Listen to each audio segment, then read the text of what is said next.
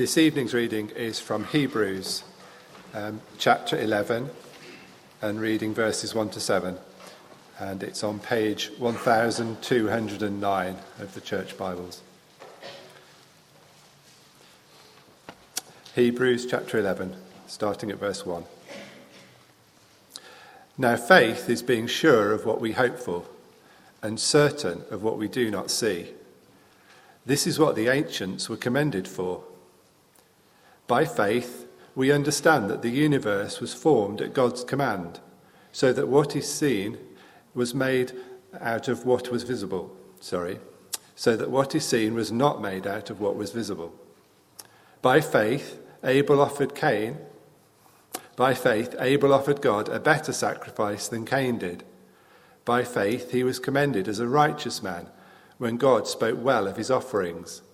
And by faith, he still speaks, even though he is dead. By faith, Enoch was taken from this life so that he did not experience death. He could not be found because God had taken him away. For before he was taken, he was commended as one who pleased God. And without faith, it is impossible to please God, because anyone who comes to him must believe that he exists and that he rewards those who earnestly seek him. By faith, Noah, when warned about things not yet seen, in holy fear built an ark to save his family. By his faith he condemned the world and became heir of the righteousness that comes by faith. This is the word of the Lord. Thanks be to God. Let's pray.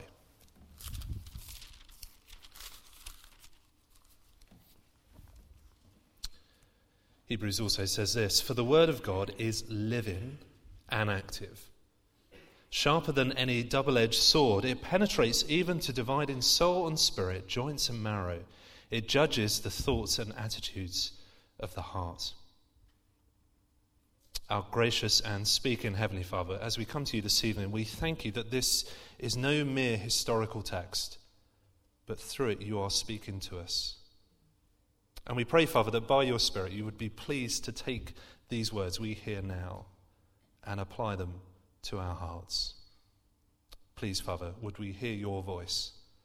And we ask in Jesus' name. Amen. So Hebrews chapter 11. Do you ever find yourself longing that the Christian life was more tangible? Do you ever find yourself wishing that the things we believe were more seeable? I mean, what Christians believe can feel so distant sometimes. I mean, we worship, after all, a crucified carpenter separated from us by 2,000 years and 2,000 miles. We believe, don't we, in a future where this world will be remade, but looking at our world now, it can feel like a faint hope. And in a culture where Christians seem increasingly weird, we can find ourselves asking as Christians, is it worth it? I mean, is it worth enduring the jokes in the office day after day? Is it worth enduring the funny looks at college for being one of those church people? Is it worth enduring the struggle with sin, the struggle not to stray onto the wrong websites? Is the pain worth it when what I believe feels so distant, so intangible? Maybe for you, it's this issue that holds you back from being a Christian, or at least holds you back from going the whole way. Because you live based on what you can see and touch and what you can measure. And it seems strange to you that Christians would live the life they do, endure the pain of sticking out, for something they cannot even see. Well, our chapter tonight is written to a church who are asking these very questions. We're beginning a series this evening in Hebrews chapter 11 for the next few weeks. Now, we don't know who wrote Hebrews, but we do know who it was written to. It's written to a group of Christians. And these Christians have started the race well, but they're now struggling on the laps. And the reason I wanted us to look at it at St. Mary's is because I know for lots of us, we find having faith hard. It's hard, isn't it, to keep going sometimes. Perhaps we're quite young, and it's the thought of keeping the faith for decades to come. Perhaps it's the struggle to keep the faith when the temptation feels too big. Or perhaps, just for lots of us, it's just the doubts that pop in our heads from time to time. See, this chapter, I hope, is going to be so helpful for us, because it is like a friend who comes by our side, puts her arm around us, and says, keep going. And the way that the author does that is to show us that we're not alone in our faith. See, if you were paying attention in the reading, I know we all do, but you've probably got a sense of it already. It's kind of reads like an Old Testament Hall of Fame.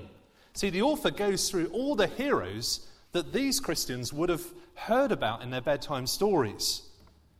And he shows us that they're all heroes for one reason. And it's because they had faith. Now, before we dive in, I want us to take a step back for a moment and just think about this word faith for a second, because faith is a kind of Christian word, isn't it? We use it all the time. It sounds very Christian. But unfortunately, I don't think it's very well understood. What do we mean by this word, faith? Well, what I think people generally mean by faith is a leap in the dark. Sure, you haven't got the evidence. It seems like something can't be true. It defies all odds. But actually, take a leap of faith. Believe despite all the evidence to the contrary. But notice that's not how the Bible describes faith, and it's not how our author of Hebrews describes the faith. Look at verse 1 for a definition. Now, faith is being sure of what we hope for. No, I've got something written different here. I don't know what translation I've used. There we go. I'll use yours. Now, faith is being sure of what we hope for and certain of what we do not see. See, it's very subtle, this, but do you see? It's not the same as a leap in the dark. Sure, it's got something to do with not being able to see, but do you know what it says? It says faith is being sure about what we hope for. It's being sure that what God promises will happen. Now, to give you an example of this, when an engagement takes place, people start living by faith. Now, when I got down on one knee, actually 12 years ago today, fancy that. It was a long way down, let me tell you. But when I got down on one knee and asked Claire to marry me, and she said yes, from that moment on, I needed to have faith. I needed to have faith that she would be at the church when she said she would, that she would say her vows like we agreed, that she wouldn't just kind of decide on a whim on the day and leave me standing up here on my own. Now, was that faith a leap in the dark? Well, no. It's based on evidence, isn't it? It's based on Claire's words, and she's pretty trustworthy. But here's the thing. Until the wedding day, the object of that faith was not seen. I mean, until the ceremony took place, the faith was just that the hope would happen. And for as long as it didn't take place, I needed to have faith. See, this is what Christian faith is about, and it's what we're going to be hearing about for the next few weeks. We're going to hear faith, time after time. And it's this. It's being assured that what God says will happen, will happen. What God says will happen, will happen. See, Jesus makes so many promises to us, doesn't he? He says to us that he'll raise us to life, even though we die, that he'll make sure every minute of our lives is for our good, that every life given up for him will be worth it in the end. And faith is the response that says, I trust you. But, as I mentioned at the beginning, having faith is hard because we don't yet see what we hope for. Sure, there's some things we do see. We see the church. We see evidence of the Spirit's work in transformation of people's lives. But for the most part, we don't see what we hope for. We don't see an end to death, a new body, a new creation. That's all to come. And the author says, look, if you find it hard to cling on, to have faith, look at these guys who have done it already. And three of them we're going to look at tonight. We see that we're to have faith when life shows us that religion seems to trump faith, I'll get to that, explain what that means. We're to have faith when it feels like death is the end and when it feels like judgment will never come. Excuse me. Now, the first example here in Abel might seem a strange one, because if we know anything about Abel, we will probably know that he is the first murder victim. But what Abel does show us is that faith matters in the end, not religion. Now, lots of us, I guess, will know the story of Cain and Abel. Not all of us, but there were two brothers, and they had two jobs. One was a shepherd, one was a farmer. And each of them one day brought to God an offering from what they had been working on. And we're told in Genesis that those two offerings, only one was looked upon with favour, and that was Abel's and not Cain's. Now, according to Genesis, that is all that it is said. And people have been kind of scratching their heads over the centuries and wondering, why was it that one sacrifice was okay, but another one wasn't? But Hebrews tells us what the difference was in verse 4. By faith, Abel offered God a better sacrifice than Cain did. By faith, he was commended as a righteous man when God spoke well of his offerings. And by faith, he still speaks, even though he is dead. Do you see the difference? Faith. See, there were two offerings, but only one was acceptable because only one of them was offered from a heart that trusted God. Now, what I find absolutely fascinating in Genesis is that both Cain and Abel did the religious bit. Both of them kind of made an offering. It wasn't like Abel was the religious one and Cain was a complete tearaway. Actually, both looked very religious.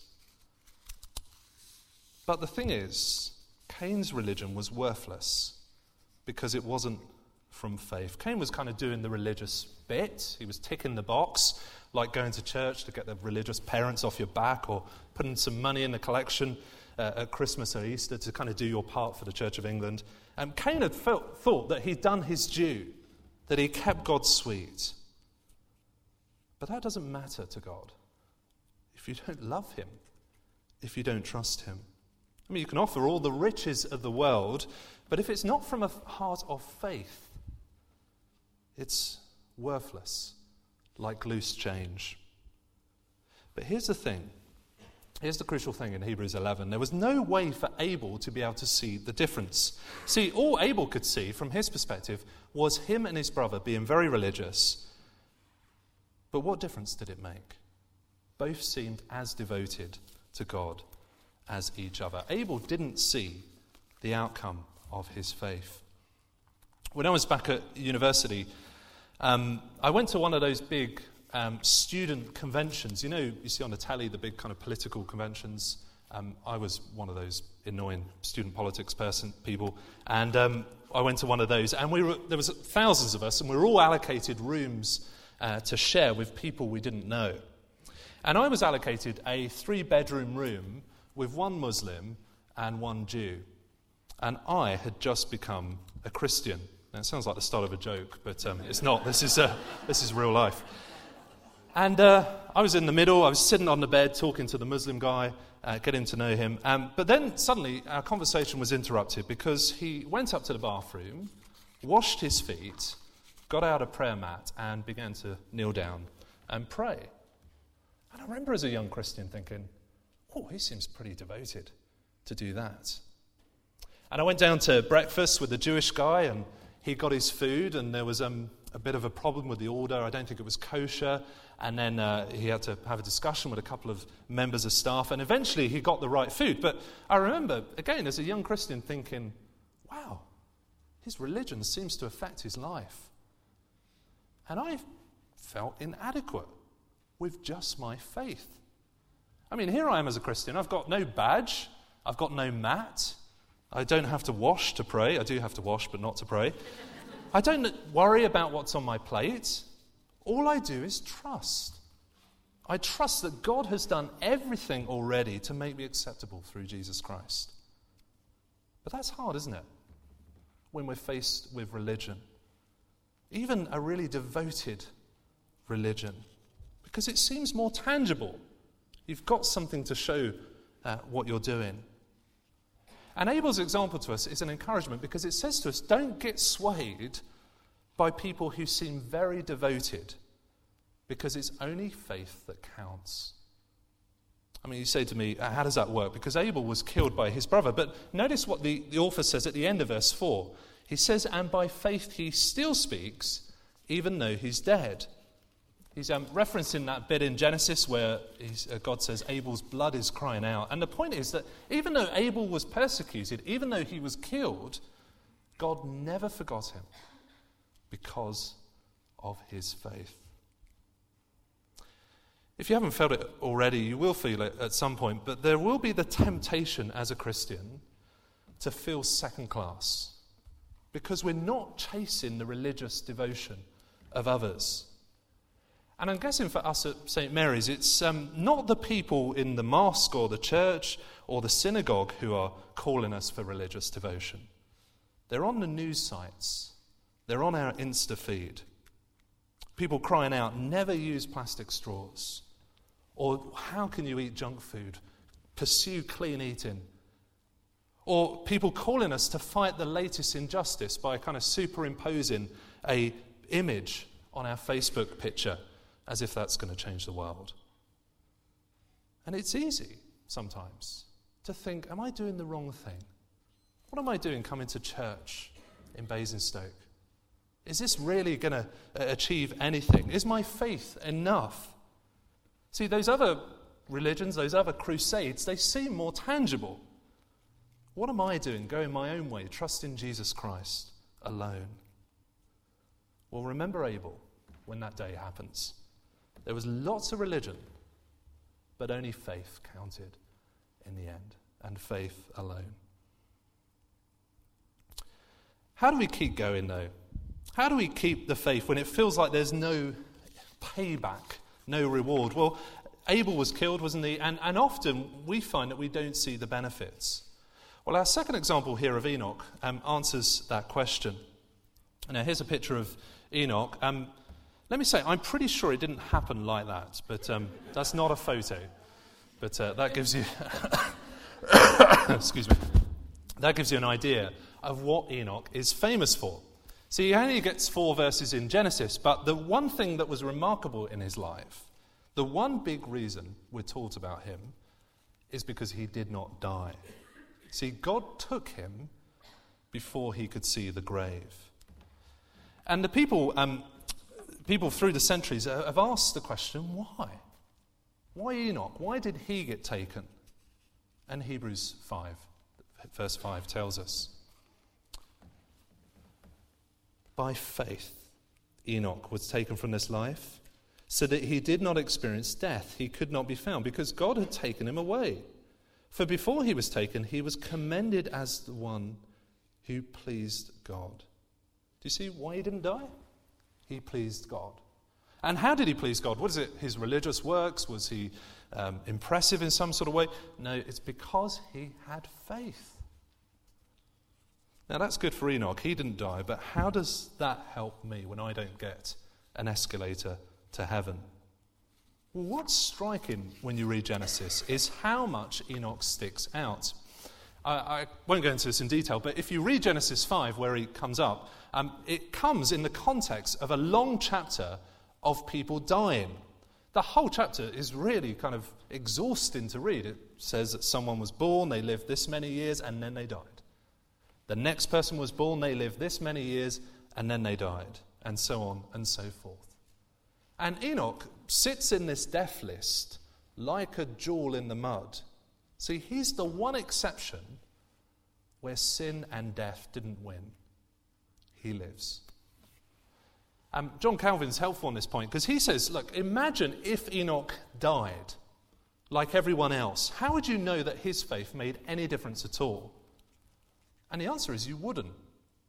See, if Enoch just died, you'll look at his life of faith and think, where did it get him? I mean, good for him, he had faith, that's the right thing to do, but he ended up in the grave like everyone else.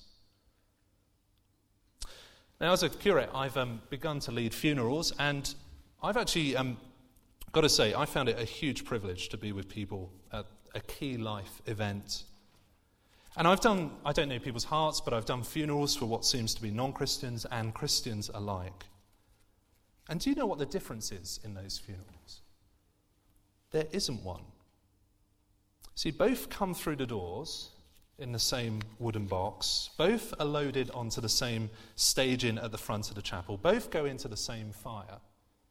See, if you look at the funeral of a Christian, there is nothing, apart from what we say, to show you that they're any different to anyone else. But Enoch is the example. He is the example that death is not the end for those who have faith. Enoch lived by faith, and he did not die. So it's easy, isn't it, to look at faith and think, is my life of faith worth it? I mean, if death is the end, then every minute is precious. Why would I want to waste a second being in church or being devoted to someone else? And we look at others around us living like this is the only life they've got. People trying to sleep with as many people as they can. People traveling to every country before they're too old to get on a plane. People sharing every experience on social media, milking it for everything it can get them.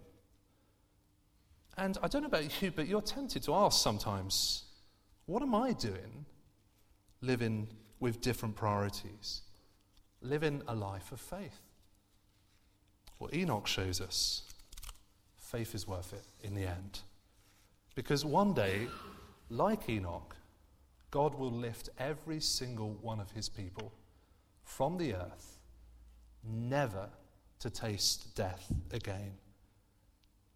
And on that day, there will not be even a hint of the question, was it worth it? But how do we keep that faith, thirdly? When for lots of us, things like death and resurrection just seems way off in the future. I realise some of us are in our teens, our 20s, our 30s, our 40s, and the thought of dying probably just doesn't cross most of our minds. How do we keep going when it just seems way off in the future? Well, our final example of Noah shows us how to have faith, even when it doesn't feel urgent. Now, Noah's even more well known than Abel and Enoch. He's the ark and the flood guy. You know about him. But what's interesting is what Hebrews focuses on in verse 7. He says this: by faith, Noah, when warned about things not yet seen, in holy fear built an ark to save his family. Do you see what he did? He built an ark by faith. What we often, I think, miss with Noah is that the whole thing didn't just happen in one weekend. Actually, there was a long period, it seems like 120 years before the flood came. So Noah was warned about the coming judgment, and for 12 decades, he had to wait and live by faith. But here's the thing, he had to also act on that faith, didn't he? I mean, it was no good Noah just saying, great, judgment's coming, I'll carry on with life as normal. He had to get the hammer and the saw out and construct an ark. And just imagine how difficult that would have been for Noah over the decades. Noah's neighbours are heading off for their morning commute, but he's there banging nails into wood. Everyone else is out on a Saturday night eating and drinking in Nando's, and he's at home waterproofing the ark. And for 120 years, Noah would have been the talk of the town. People calling him crazy or fundamentalist. But one day, the rain started to fall. First it was a drop, then two, then three, but then a torrent, and it just seemed like the tap couldn't be turned off. And because of Noah's faith, he saved himself and his family. See, the point of Noah is to show us that faith acts in light of future judgment. Now, I don't know about you, but for us to kind of act in light of future judgment is very hard, isn't it? Because in the world we live in, it doesn't seem obvious that judgment is coming. I mean, we get up every morning and the sun is in the sky. I know it's not in the UK, but it's kind of there behind the clouds. And the night comes and the next day begins and seasons come and go and the years go past and the decades start rolling on by. And it seems like kind of everything carries on like it has before, with no judgment. And Christians can seem very foolish, very stupid, to insist that people in this world need to respond to a coming judgment. I mean, people, I guess, see us like they do those guys on the street with the wooden boards on either side saying the end is nigh. And we can often begin to wonder if it's coming ourselves. Perhaps we've misunderstood it. Perhaps when Jesus talks about judgment, he didn't quite mean it like that. And our foot kind of starts to slip off the pedal. And we no longer feel the urgency of telling our friends and family. We don't take the opportunities when they present themselves. We keep our mouths quiet when we could open them. And we get kind of comfortable in our holy huddles, telling ourselves, look, it'll probably work itself out in the end. But Hebrews says, no, remember Noah. When God said there would be a judgment, Noah trusted God that there would be a judgment. See, faith says, I will trust Jesus when he says he will return to judge the world. See, faith acts. It warns others about judgment. Even when it means the uncomfortable work of going out of our church or risk being thought of as a fundamentalist Christian. See, faith acts. As we finish, these three examples, Abel, Enoch, and Noah, they all show us, don't they, and we're going to see more to come, that faith is worth it. It may seem difficult now. It may seem hard to keep going, but one day we will look back and wonder why we even doubted. But unlike Abel, Enoch, and Noah, we have even more evidence to persuade us, because we have seen the biggest example of why faith is worth it in Jesus Christ. See, Abel made a sacrifice by faith, but in the death of Jesus, we have an even greater sacrifice that is sufficient to cover not just Abel, but the sins of the whole world. Enoch lived by faith, and he never tasted death. But in the resurrection of Jesus, we have living proof, literally, that the grave does not win. And Noah was warned by a word and built an ark to save his family, but we have seen the living word come to us and promise that he will shield his people from the fire of God's judgment. See, these examples in Hebrews are remarkable because they showed faith just when they had God's word. How much more, St. Mary's, can we have faith now having the living word in Jesus Christ? Let's pray.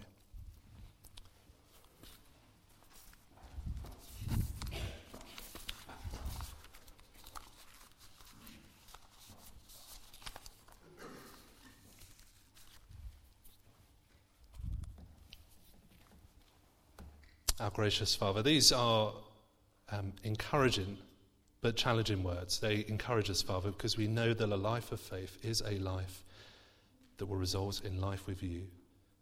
And we pray, Father, for those of us feeling discouraged, particularly today, that you would encourage us with these examples of Abel, Enoch, and Noah. And we pray, Father, for us who perhaps feel apathetic, who have perhaps stagnated a bit. Please challenge us by these words, we ask, Father, so that by their example we may be stirred to live by faith in Jesus Christ. Please, Father, press on us all how we might be encouraged, how we might be corrected, how we might live going forward. And we ask in Jesus' name. Amen.